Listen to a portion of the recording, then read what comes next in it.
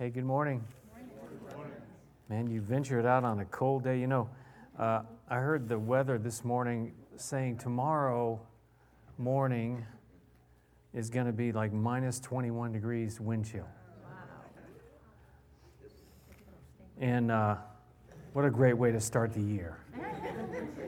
Can only get warmer. But I thought global warming was going to warm things up. Oops. Hey, let's open our Bibles, Titus chapter 2. We're doing a series in the verses 11 through 14, and I got a couple more things in there. They're talking about the kids going through the whole Bible, and I'm thinking, man, that's like a goal, but, I don't think I'm ever going to get there. I don't have enough time left. And especially since I stop, at one word, God. You talk about that for a few weeks. Well, I guess we talk about that every week, don't we? Some churches don't, right? But we're going to talk about God today, but from a little different perspective as we go to it. So let's read verses 11 through 14. For the grace of God that brings salvation has appeared to all men. It teaches us to say no to ungodliness and worldly passions, and to live self-controlled, upright, and godly lives in this present age, while we wait for the blessed hope, the glorious appearing of our great God and Savior, Jesus Christ, who gave himself for us to redeem us from all wickedness and to purify for himself a people that are his very own. I love that. We're going to talk about that in a week or two. Eager to do what is good. So really the picture here is a picture of grace. It's all about grace.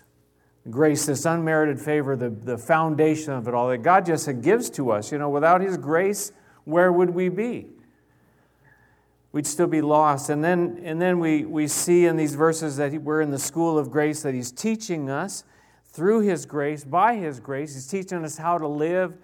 He's teaching us to, say no to ungodliness and worldly passion, to live self-control, this life that he wants to give us, a new life, a new way of living, to be upright, to be godly in this present age, now, while we're here.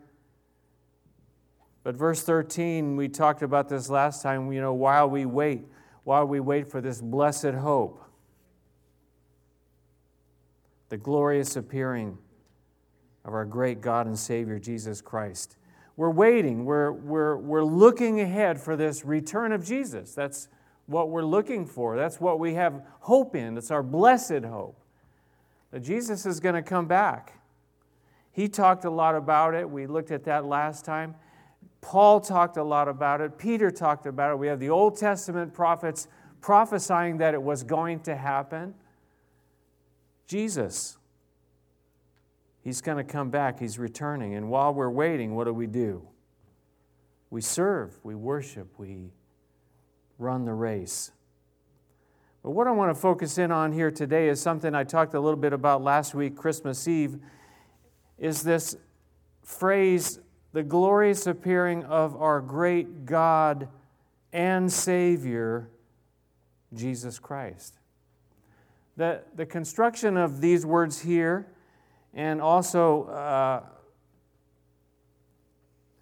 the construction of the words, and I read this, I'm not a Greek scholar, but I read this, the combination of the blessed hope and the glorious appearing, and the combination of our great God and Savior, the construction means that they're one and the same. Our blessed hope is the glorious appearing. But our great God and Savior is Jesus Christ. Some of the translations are a little bit misleading when you read this verse. Here we see the great God, and then we see, and our Savior, Jesus Christ, meaning they're two different.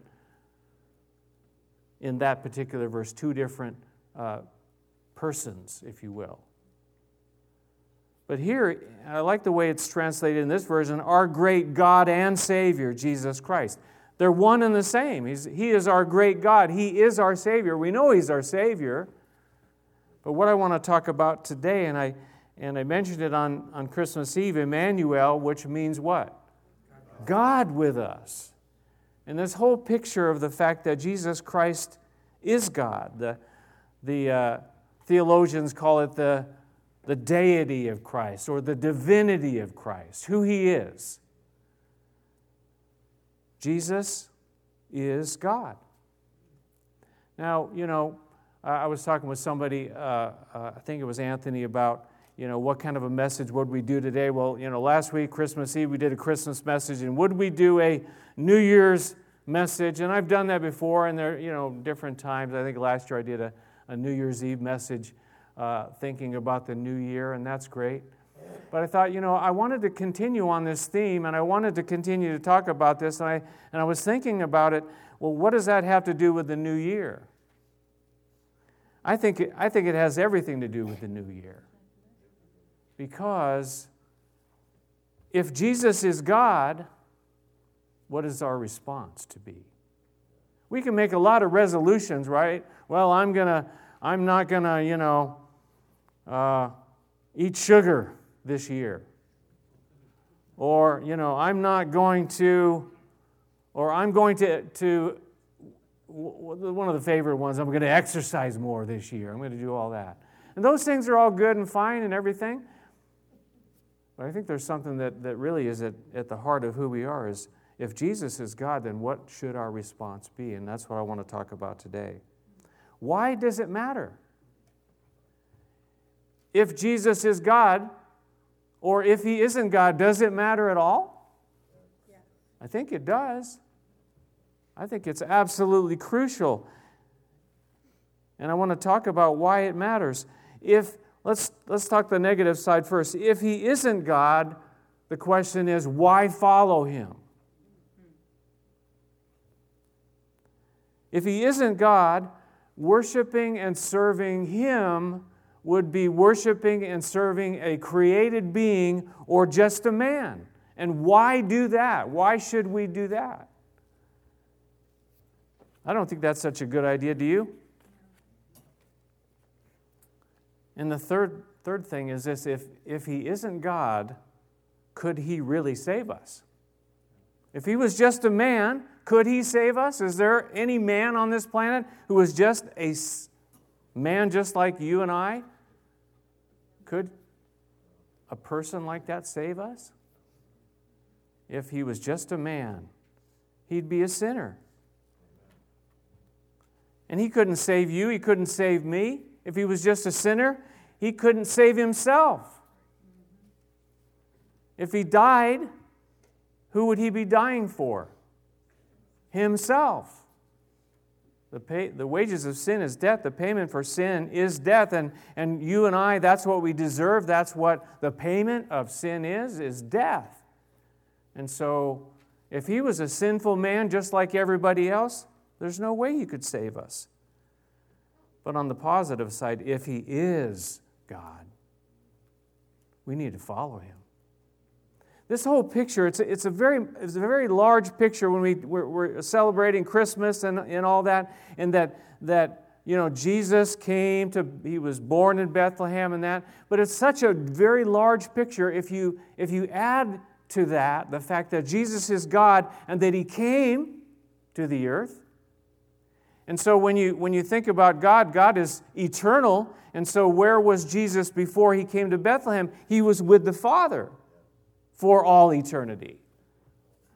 So when you try to put this whole picture together, that God came down through the Son, came down to earth, but He didn't just come down just for the fun of it, right? Why did He come? He came to save us. That's right. He came to show us the love of the Father. He came to rescue us, to redeem us. So God came down, you see. So this idea is so radically important about who is Jesus and what did He come to do and what should our response to be What should our response be to that fact?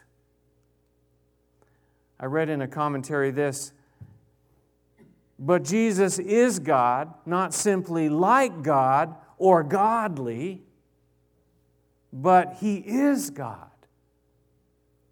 That's kind of important, right? He's not like God. He's not godly. He is God. There are a lot of different views, though, aren't there, about Jesus? If you asked, your neighbor or somebody you work with or one of your relatives or whatever, and you say, well, who do you think Jesus is? What kind of answers would you get? Their first answer in many cases is not going to be, well, He is God. Of course, doesn't everybody know that? Does everybody believe that? No. What do they say? Who do they say He is? He was a good man. Yeah. Oh, He was a good man. I have respect for Him because He was a good man. He was a good person. What else? He was a son of Mary, yeah. What? He was a good teacher. He was an incredible teacher, yeah. And we all like good teachers mostly. We don't like school. But, if we had a good teacher, we remember a good teacher. Well, Jesus was a good teacher. He taught some incredible stuff, and you read it, there's nothing on the planet that can outdo the Sermon on the Mount in terms of a good teaching. Nothing like it. Anywhere. Try to find it. Try to find something that compares to the Sermon on the Mount. Matthew, chapters 5, 6, and 7. What else do they say about Him?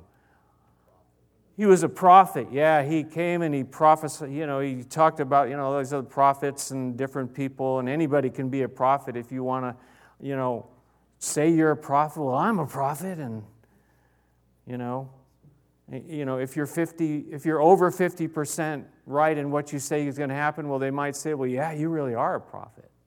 Of course, the Bible standard is quite a bit higher than that. It's like 100%, or you're not a prophet, and we're going to take you out to the back and stone you to death. They say that, He's a wise man. He's very wise. Yeah? Of course, He is all those things, right? He was a good man. He was a good teacher. He's a prophet. He's a wise man. I said a few weeks back, though, that this is where all of the false teaching diverges, mainly on who Jesus is, right? Let me give you some examples real quick. Mormons, they believe that Jesus is the brother of Lucifer. And these are simplified, you have to look into all this in much greater detail. One of several gods created by the super god Adam and exalted man. Jehovah's Witnesses believe He's Michael the archangel. That's who He is. The Unification Church, some of these just get really weird. I think it's much easier just to believe Jesus is God. Why can't you just accept that? The reason why we can't just accept that, because then if He is, then we have to accept what He came to do. Then we have to either believe in Him or reject Him. And we don't want to. Unification Church, otherwise known as the Moonies, because Reverend Moon is their leader. Jesus was only a spiritual redeemer who failed to provide the physical redemption that the new Messiah, Reverend Moon, will supply. The Worldwide Church of God, now they have changed since this, but this was their original view. Jesus is viewed as part of a Godhead that is open to perfected men. What does that mean? The Way International, they're not around much anymore. Jesus was a created being who was sent by God to die for the sins of man, which is, that is believed by other groups too, that He was created, but He was sent to die. So they at least kind of get that part in there. The Unitarian Church, you've all heard of that. Jesus was a good moral man. That's all he was. The mind sciences, the Christian science, religious science, unity, these theosophy, Jesus is viewed as only a man who manifested the Christ potential that resides in each person. We chuckle about that, but there's people that this is like reality to them. Jesus is we all have this Christ potential within us. We got this, this thing happening. One Spiritist group has referred to Jesus as a medium of the sixth sphere of the astral projection. Yeah. How about Jesus as God? Jesus is Lord and Savior. This is what it says here. We're waiting for the glorious appearing of our great God and Savior, Jesus Christ, and we need to be saved by Him, and there's no other way. There's no salvation in any other name but the name of Jesus. This is, and these are from a website called christandprophecy.org. We can be wrong about many things, but if we are right about Jesus, we can be saved. Likewise, we can be right about many things, but if we are wrong about Jesus, we can be lost. To be saved, we must put our faith in Jesus, the Jesus revealed by the Word of God. That's the Jesus we need to find out about, the one that the Bible teaches us about. How can you take, we're going to take, the name of Jesus, and then we're going to come up with all these weird and crazy things about who He is. We've heard about Him from the Bible, so why don't we just believe what the Bible says about who He is? Does that make sense? I mean, I used to like math, and I was good at math, and I try to think logically. It seems logical. If this is who the Bible teaches, what the Bible teaches about Jesus, well, we need to think about that and then respond and make a choice. So some of all these weird and crazy views they're not what the Bible teaches. And they're not what we believe. Because we believe what the Bible teaches. That's why Justin was talking about the Bible. We teach the Bible to our children's ministry. So I want to look at some of the verses in the Bible, and we need to understand this. This is clear as day. It is so clear. If you look at it from cover to cover, it's clear as day. So how could there be confusion about it? I don't know. But I want to go through it because I think it's important. So let's start at the Gospel of John. Let's turn to John chapter 1, verse 1, which, when you look at John 1:1, it's very reminiscent of another 1:1. And what 1:1 is that? Genesis 1:1, yes.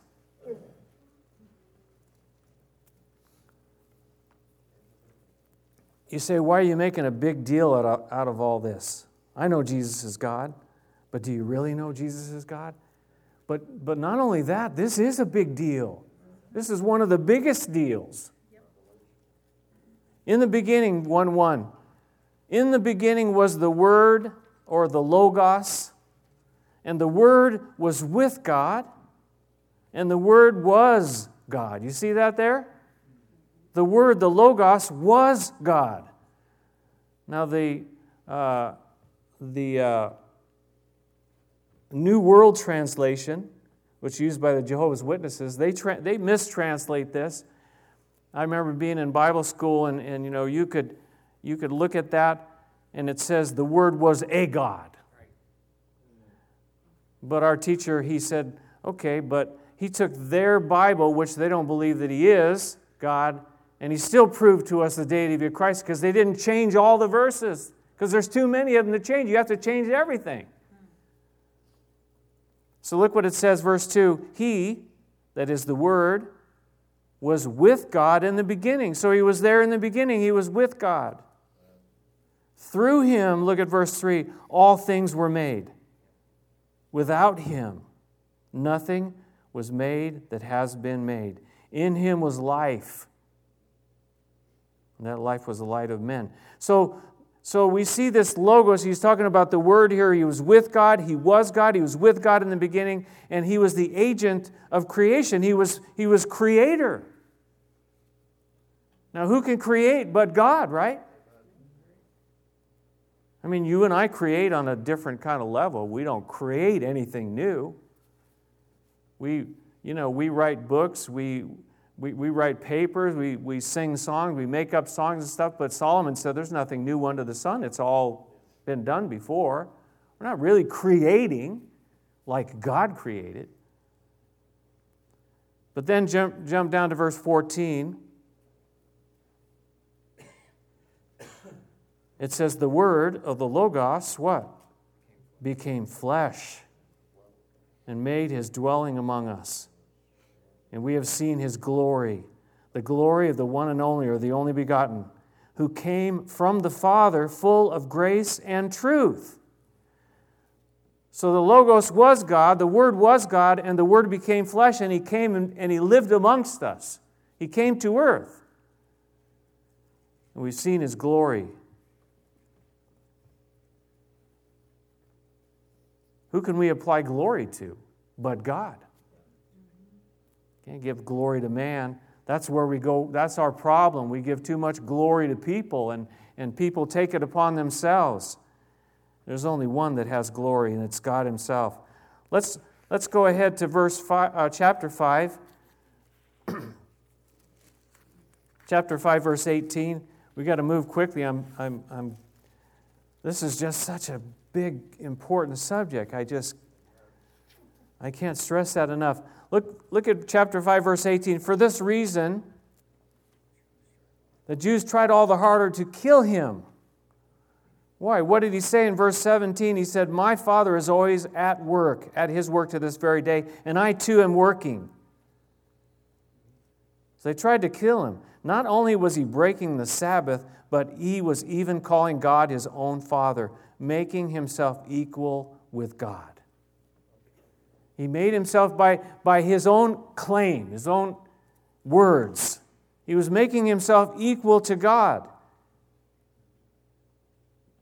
And they wanted to kill Him, and that's, in the end, that was really what kind of sealed it. Blasphemy! Blasphemy! Look at chapter 8. Jump ahead to chapter 8, verse 58.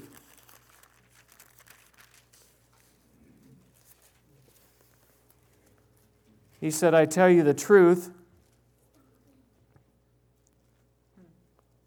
Jesus answered, before Abraham was born, I am.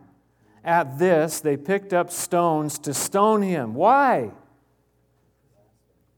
Blasphemy. He was calling Himself God. You see, for a Jew to hear those words, and he said, Abraham, he saw my day. He saw it, was glad. And, they're saying, like, you're nuts. You're not even 50. But He says, before Abraham was even born, I am. Before Abraham was born, He existed. He was there with the Father. And not only that, but the language of this word I am goes back to the very essence of the term Yahweh, which means I am that I am, or the being one. It's all about the I am, and they go back to Exodus, say who shall I say sent me? Well, tell them that I am sent you. Speaking to Moses. How about chapter 10? One more here. Chapter 10 and verse 30. He says, I and the Father are one. Again, the Jews picked up stones to stone Him. But Jesus said to them, I have shown you many great miracles from the Father. For which of these do you stone me? We are not stoning you for any of these, replied the Jews, but for blasphemy. Because you, a mere man, claim to be God. It shows us what He was claiming to be, but it also shows us what that particular group there believed about Him, that He was just a mere man. A mere man. He didn't believe it. Jesus didn't say that. blasphemy.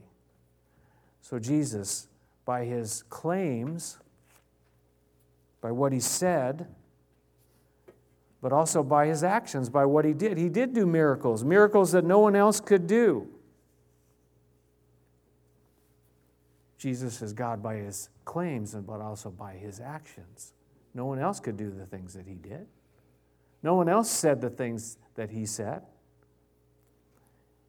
At the Answers in Genesis website, they said this about Jesus.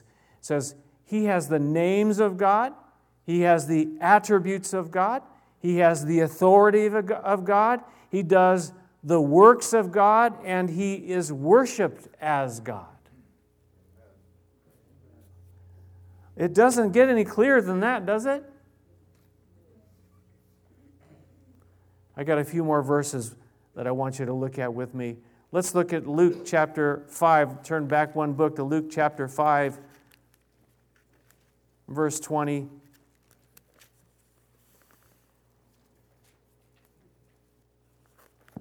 Luke chapter 5, verse 20. When Jesus saw their faith, he said, "Friend, your sins are forgiven." And the Pharisees and the teachers of the law, they began thinking to themselves, who is this fellow who speaks what? Blasphemy. Who can forgive sins but God alone? They knew that no one could forgive our sin but God alone. And Jesus is now on the scene, and he's saying, not only does he heal the people, but he says, your sins are forgiven. How can we be forgiven unless he is God? That's radical. Another thing about Jesus is that he received worship all through from beginning to end. Even when he was in that manger, right? The wise men, they came, and what does it say about them? They brought him gifts.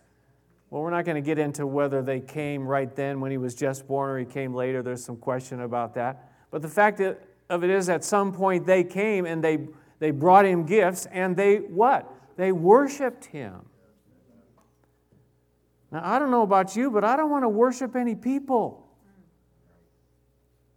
I don't want to worship cars or guitars or houses or all the stuff that our society is telling us, you really need to give it your all to this thing. There's a lot of misplaced worship, right?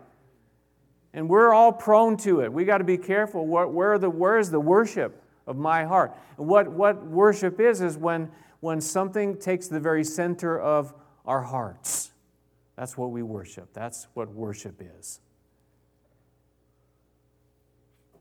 Who can forgive sins but God alone? He received worship. Turn with me to Philippians chapter 2. We're going to do Philippians, Colossians, and then one more in Hebrews before we wrap this up. But it's never going to be wrapped up, is it? Because he is God for eternity, forever. From eternity past, eternity future. Philippians chapter 2. Galatians, Ephesians, Philippians. Look at verse 6. He's speaking about Christ Jesus, who, being in very nature God, did not consider equality with God something to be grasped, but he made himself nothing, taking the very nature of a servant. Being made in human likeness and being found in appearance as a man, he humbled himself and became obedient to death, even death on a cross. He was very nature God, and it says literally that he emptied himself when he came and he took the form of a man. He was still God, but he humbled himself to take this human likeness. How about Colossians? The next book, chapter 2 and verse 9. Colossians 2.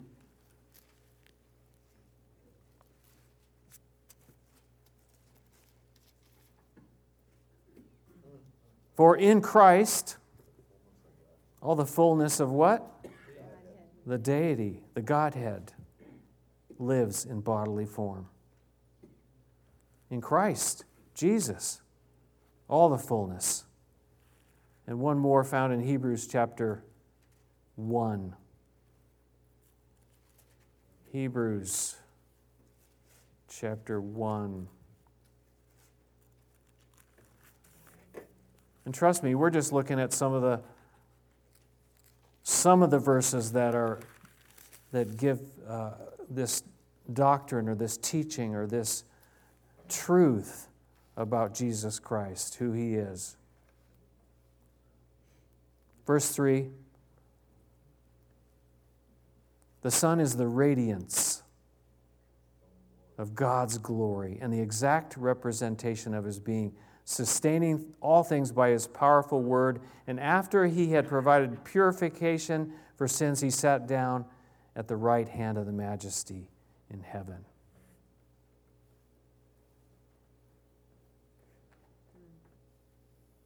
The exact representation, the radiance of God's glory. I think it's pretty clear. You know, I hope that it's a clear in your minds about who Jesus is. Maybe some of you are still questioning. Well, you can do a study, read about it. There's so many resources you can read to find out the truth about what the Bible teaches about who He is. But I think the bottom line is this, that if Jesus is God, as I said earlier, we need to follow Him. Because what did He say? He said, follow me. If Jesus is God, He's the only one that could save us. He came to save us, to show us His love. As a matter of fact, if you'll read on the screen with me, in 2 Corinthians, it says this, God was in Christ, reconciling the world to Himself, no longer counting people's sins against them. And He gave us this wonderful message of reconciliation. God was in Christ. God was in Christ. One more passage I want you to turn with me, John chapter 20.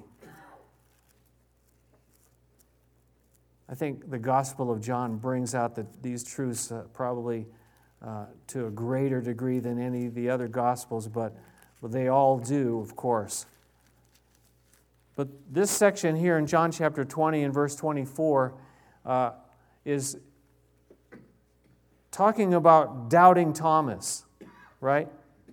And Thomas, you know, he wasn't there when Jesus appeared. He wasn't there after He resurrected. And they said to him, listen, you got to believe us.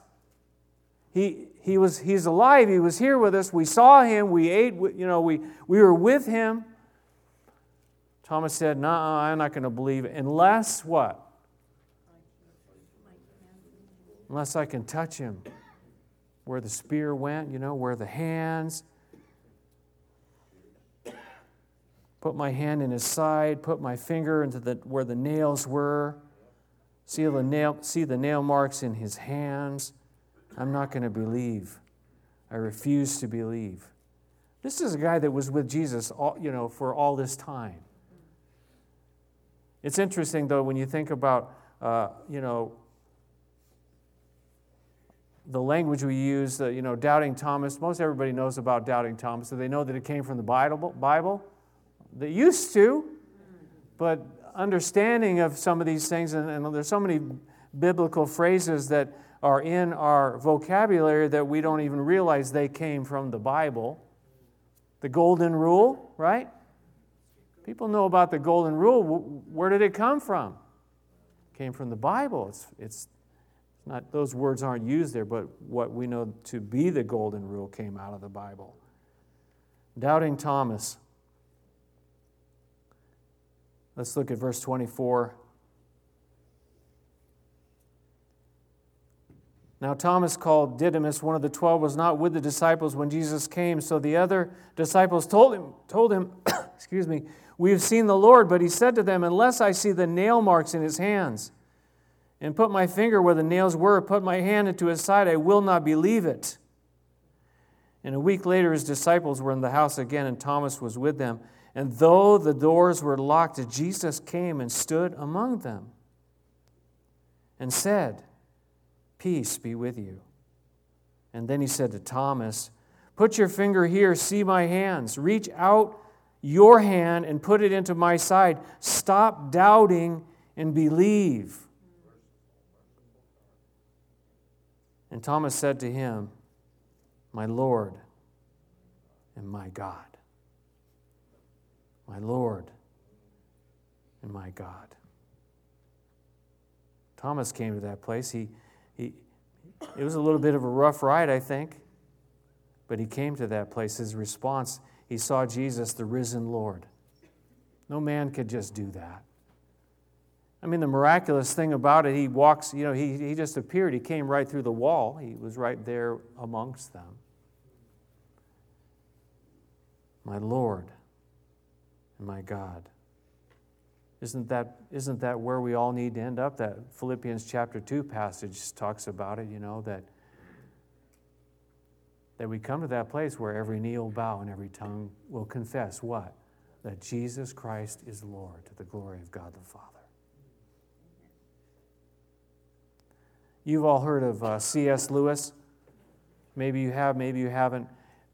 C.S. Lewis, he came up with, well, actually, he didn't come up with it. He popularized this thing. It's called the trilemma. Y'all know what a trilemma is? I have no idea. Trilemma is three. A dilemma is a dilemma between two things. A trilemma is between three. It's really four, but I don't know the word for a quadrilemma, maybe. But he didn't come up with it, but he popularized it, and people think that, that he was the guy. Anyways, it's really about Jesus being God. And these are kind of the options. Number one, that he was a liar. That he lied about this. Because he did say these radical things about him being God. It's kind of interesting, though, because there's a problem, because a lot of these people, will look at it and say, well, you know what? He was just lying about that. But by the same token, he was a very good moral teacher.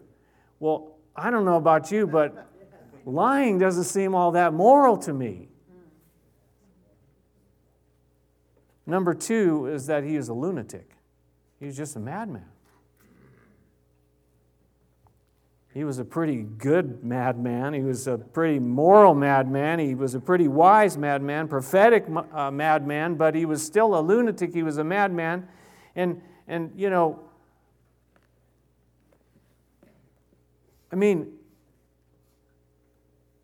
years and years ago, we spent some time in a hospital where, there were people that have a lot of very serious problems. And I remember a young man in there who thought he was Jesus. But he was in a bad way. He was in a bad shape. But that's not the picture I get of Jesus reading the Gospels. One that C.S. Lewis didn't use, but I think is popular, is that this whole thing about him being God it's just all a story that was made up by his disciples. They just made it up. So the point that C.S. Lewis got to it was this. He was Lord. He was who he said he was. He's God. We all have to kind of make a decision, right? We all have to kind of think about these things. Well, who is Jesus? But if he is God, you and I make a decision to follow. We don't have any options. If he is God, then we need to follow him. We need to listen to what he said. We need to surrender to him. That's why, the song that we sing is like a children's song, but it's really not a children's song. It's a song for all human beings. I have decided to follow Jesus. Why? Because he's a good teacher? That's not good enough.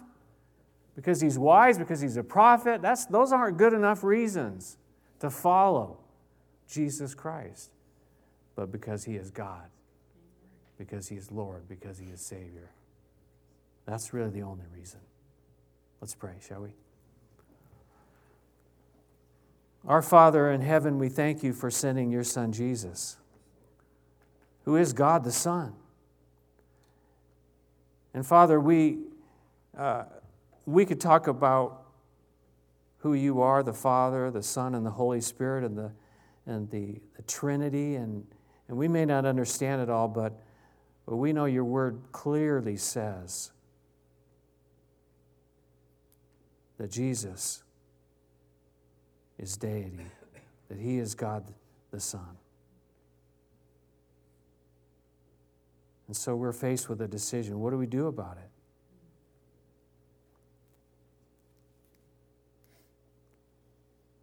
Jesus, we come before you and we confess. If we've made that realization and that you are God, the agent of creation, creator there with the Father, with the Holy Spirit, and that there's no other way to be saved but through you and by what you did for us on that cross 2,000 plus years ago. Father, I pray you would help us to understand, help us to truly see how great this truth is. That we don't just follow a man, but we follow Jesus Christ,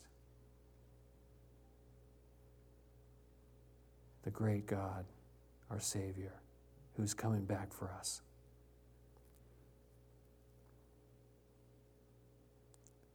Perhaps there's some here even today as we pray, you've never bowed your knee before him. You could do it now just through prayer and bowing your hearts before him and bowing your knee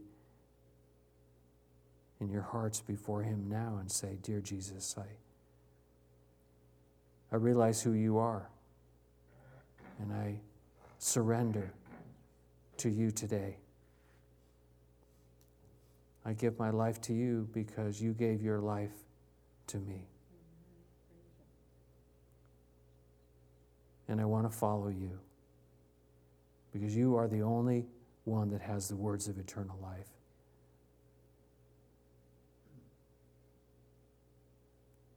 Father, thank you for this new year. I pray that we would have a renewed focus on being disciples or followers of Jesus because he deserves to be followed and no one else.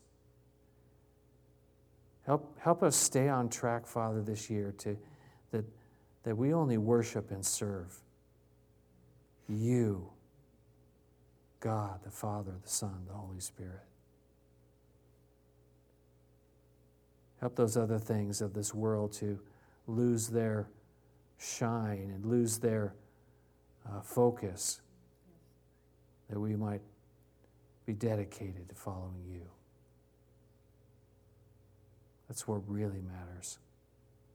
While we're looking and waiting for you to return for us, Jesus, our blessed hope. In Jesus' name we pray. Amen. Let's stand and sing together.